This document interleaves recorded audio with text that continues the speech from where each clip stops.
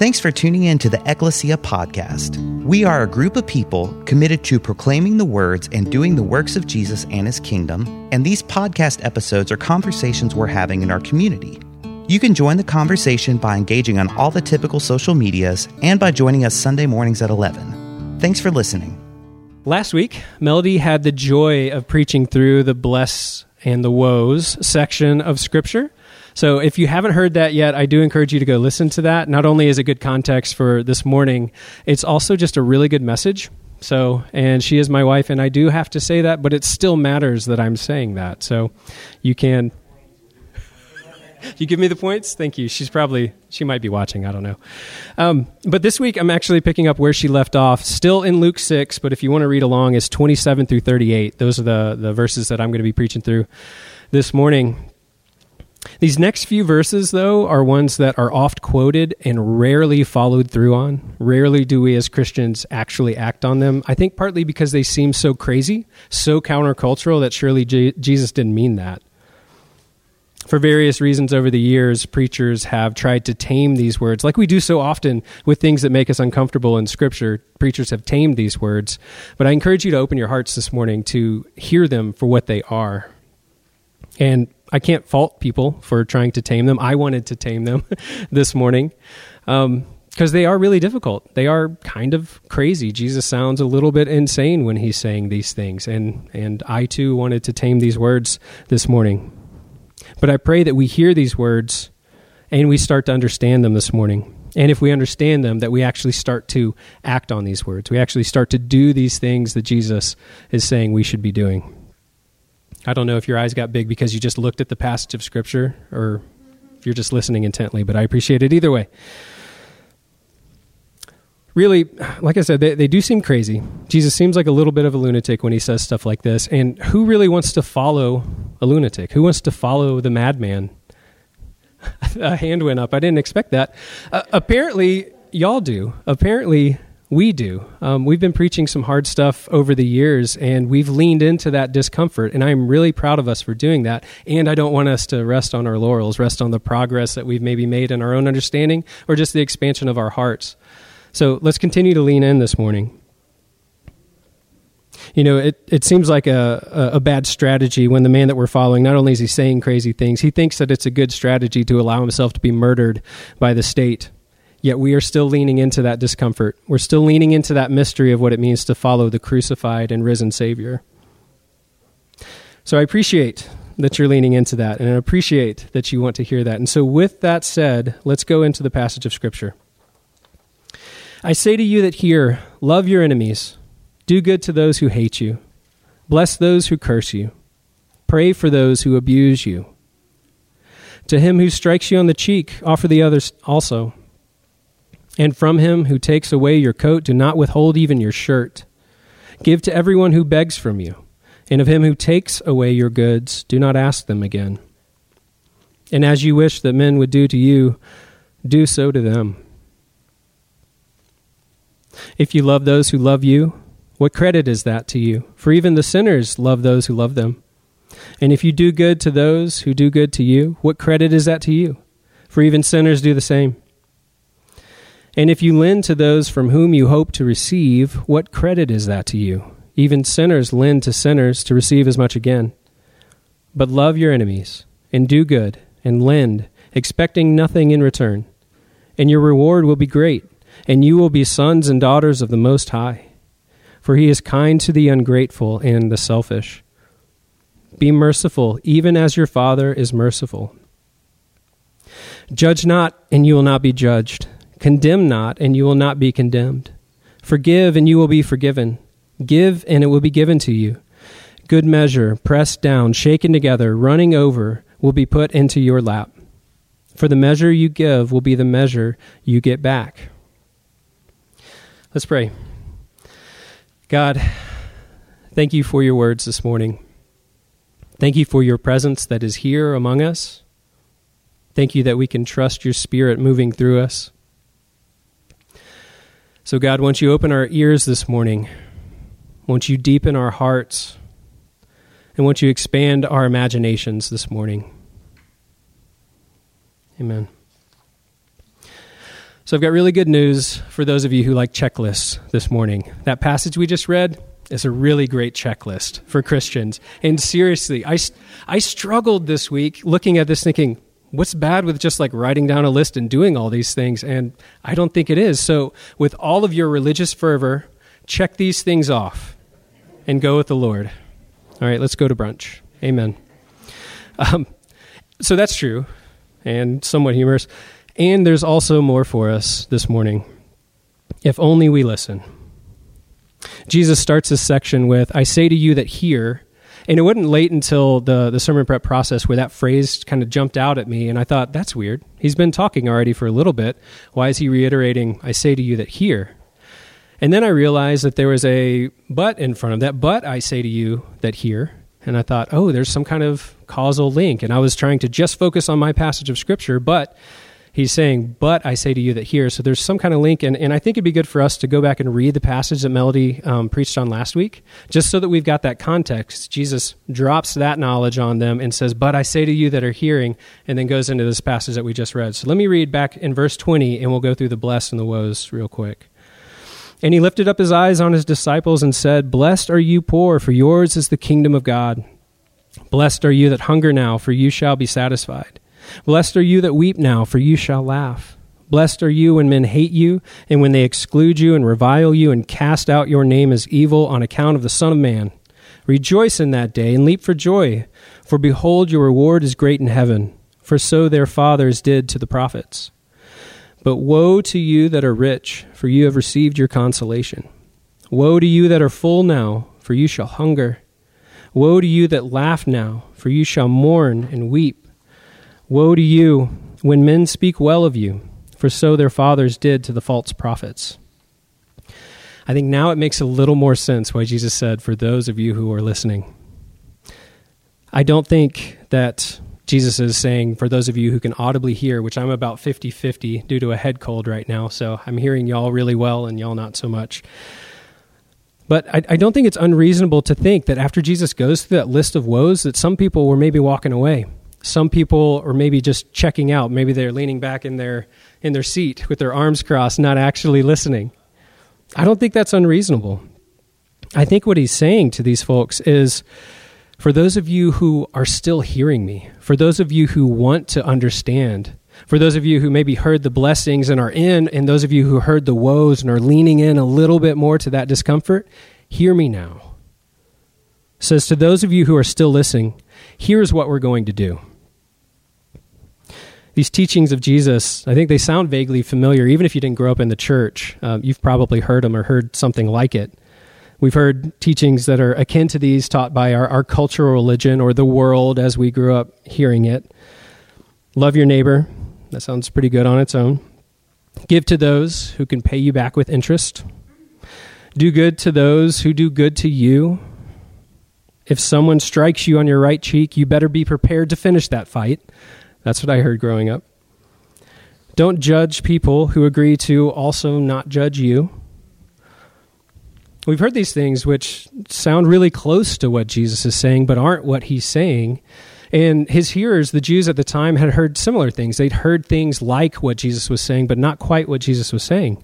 Because in this passage, what Jesus is doing, he's emphasizing and he's intensifying the laws that his hearers would have already heard. It's like Jesus is telling them and telling us this morning that we've had a mere taste of the goodness. Perhaps he's saying, you've known a taste of the kingdom of God, and now you have the full feast before you. Yet we hear those words and we scoff at Jesus and say, this is just bitter herbs. You're a crazy man spouting nonsense. Jesus is always pointing us to the kingdom of God. While he was with us, he described the kingdom in the form of parables, and he showed us what it looked like with his actions. And after the resurrection, in the book of Acts, we see Jesus with the apostles for 40 days, and he does nothing but teach them about the kingdom of God. This is what it's like. Still today, when we read these words, and the Spirit of Christ breathes new life in them, Jesus is telling those of us who are still listening what it is like in God's kingdom. And he tells us that the miracle is that the kingdom is here, it's in our midst, and it's actually within us. If you're still listening, then let me tell you what new creation people do, what they look like, the way they live, what that looks like. We love our enemies. We pray for those who curse us. We do not retaliate violence for violence.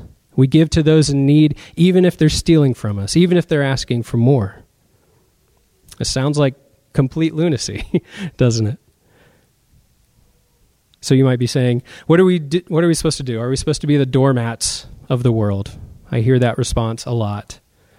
Don't you know that bullies only respond to force? You got to punch a bully in the mouth?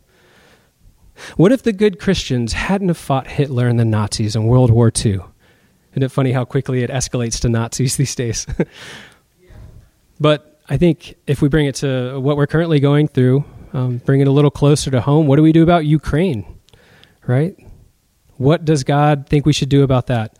And so in light of what Jesus is saying here, let me offer you something to reflect on. Do we think that God sends troops and tanks to go meet a bully with force? I don't think God does. That's the God of empire that does that. That's anti-Christ, anti from what we just read. I think for God that a preemptive strike looks like becoming a human baby. I think that a show of force is Christ dying on the cross. And these things look crazy. But I say to you that are still hearing that this is the way of Christ. What good is it to us if we only love those who love us back? If we just do good to those who do good to us? If we expect something in return from the people that we give to? Because everybody does that. And that's not a bad thing. That's not a bad thing. But those of us following the way of Christ, we're going beyond what the economy of our cultural religion demands from us. This scratch my back and I'll scratch yours. We're going beyond that. That's what Christ calls us to.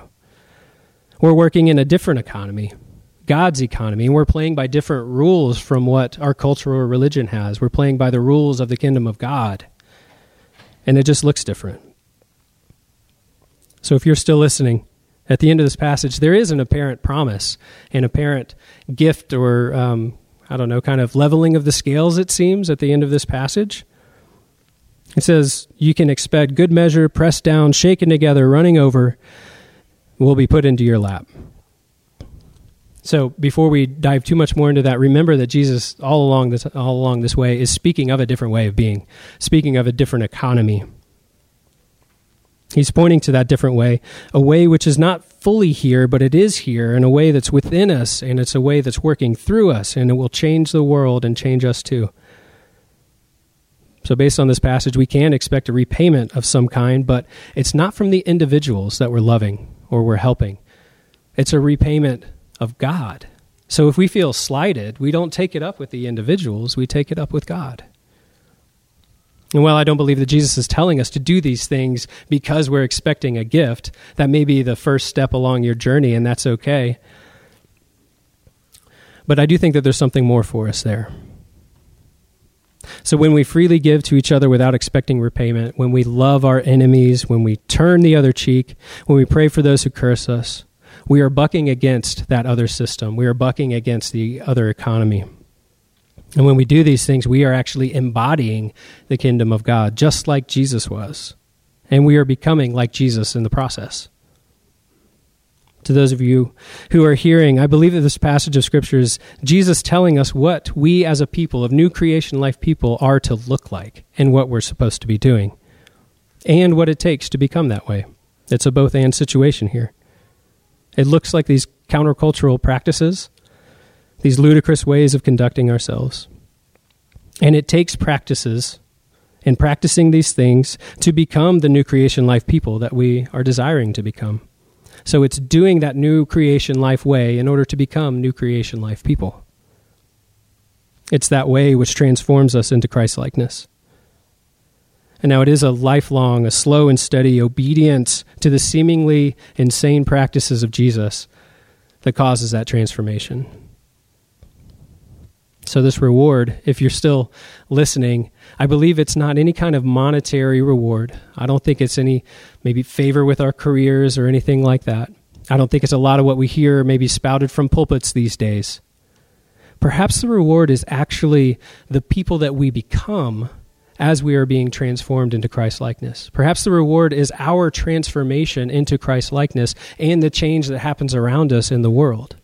I think that's the reward that Jesus is talking about. So we become like God, like Christ, being merciful as God is merciful, giving without expecting any return, indiscriminately giving grace and love to everybody who asks and who needs it. So again and again, we ask the Lord for forgiveness and grace, and God is gracious enough to never turn us down. So what would it be like if we all did the same? If we didn't keep a record of wrong? If we gave that grace and that mercy and that love indiscriminately, just as God gives it to us when we ask? What would our lives look like? What would it look like if we practiced that with our literal neighbors, the people who live around us, some of the most difficult people to live with sometimes? What if we practice that with those who speak ill of us, those who curse us, those who stab us in the back? What if we still practice that radical mercy with those people too?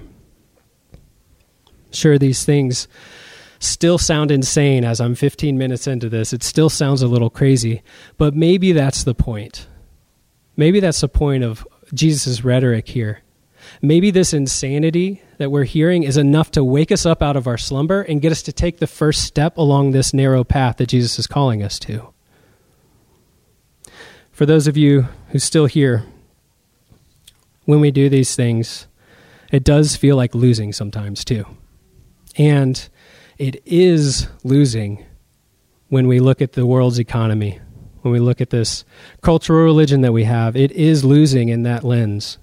It's not losing in God's lens. It is losing when they're playing that game that's zero sum, that's us versus them, that's winner take everything. Yet in God's economy, in God's kingdom, that's not how it works. It takes people like us who hear these words of Jesus and who actually believe them and are crazy enough to do them to show others that we aren't playing by those dualistic, those violent rules that is the economy of the cultural religion that we have. Somehow, the way that looks like loss is actually the way of gain.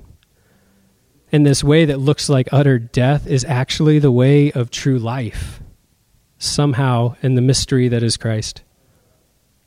And we who follow this way, like we're trusting in the mystery that is the cross. We trust in this terrible instrument of capital punishment that is miraculously transformed into a symbol of hope and grace and love. We're trusting in that mystery. So, my dear siblings, if you're still listening this morning, may you have all the trust and the faith to lean into this mystery, to follow this way of Christ and these insane words of Jesus.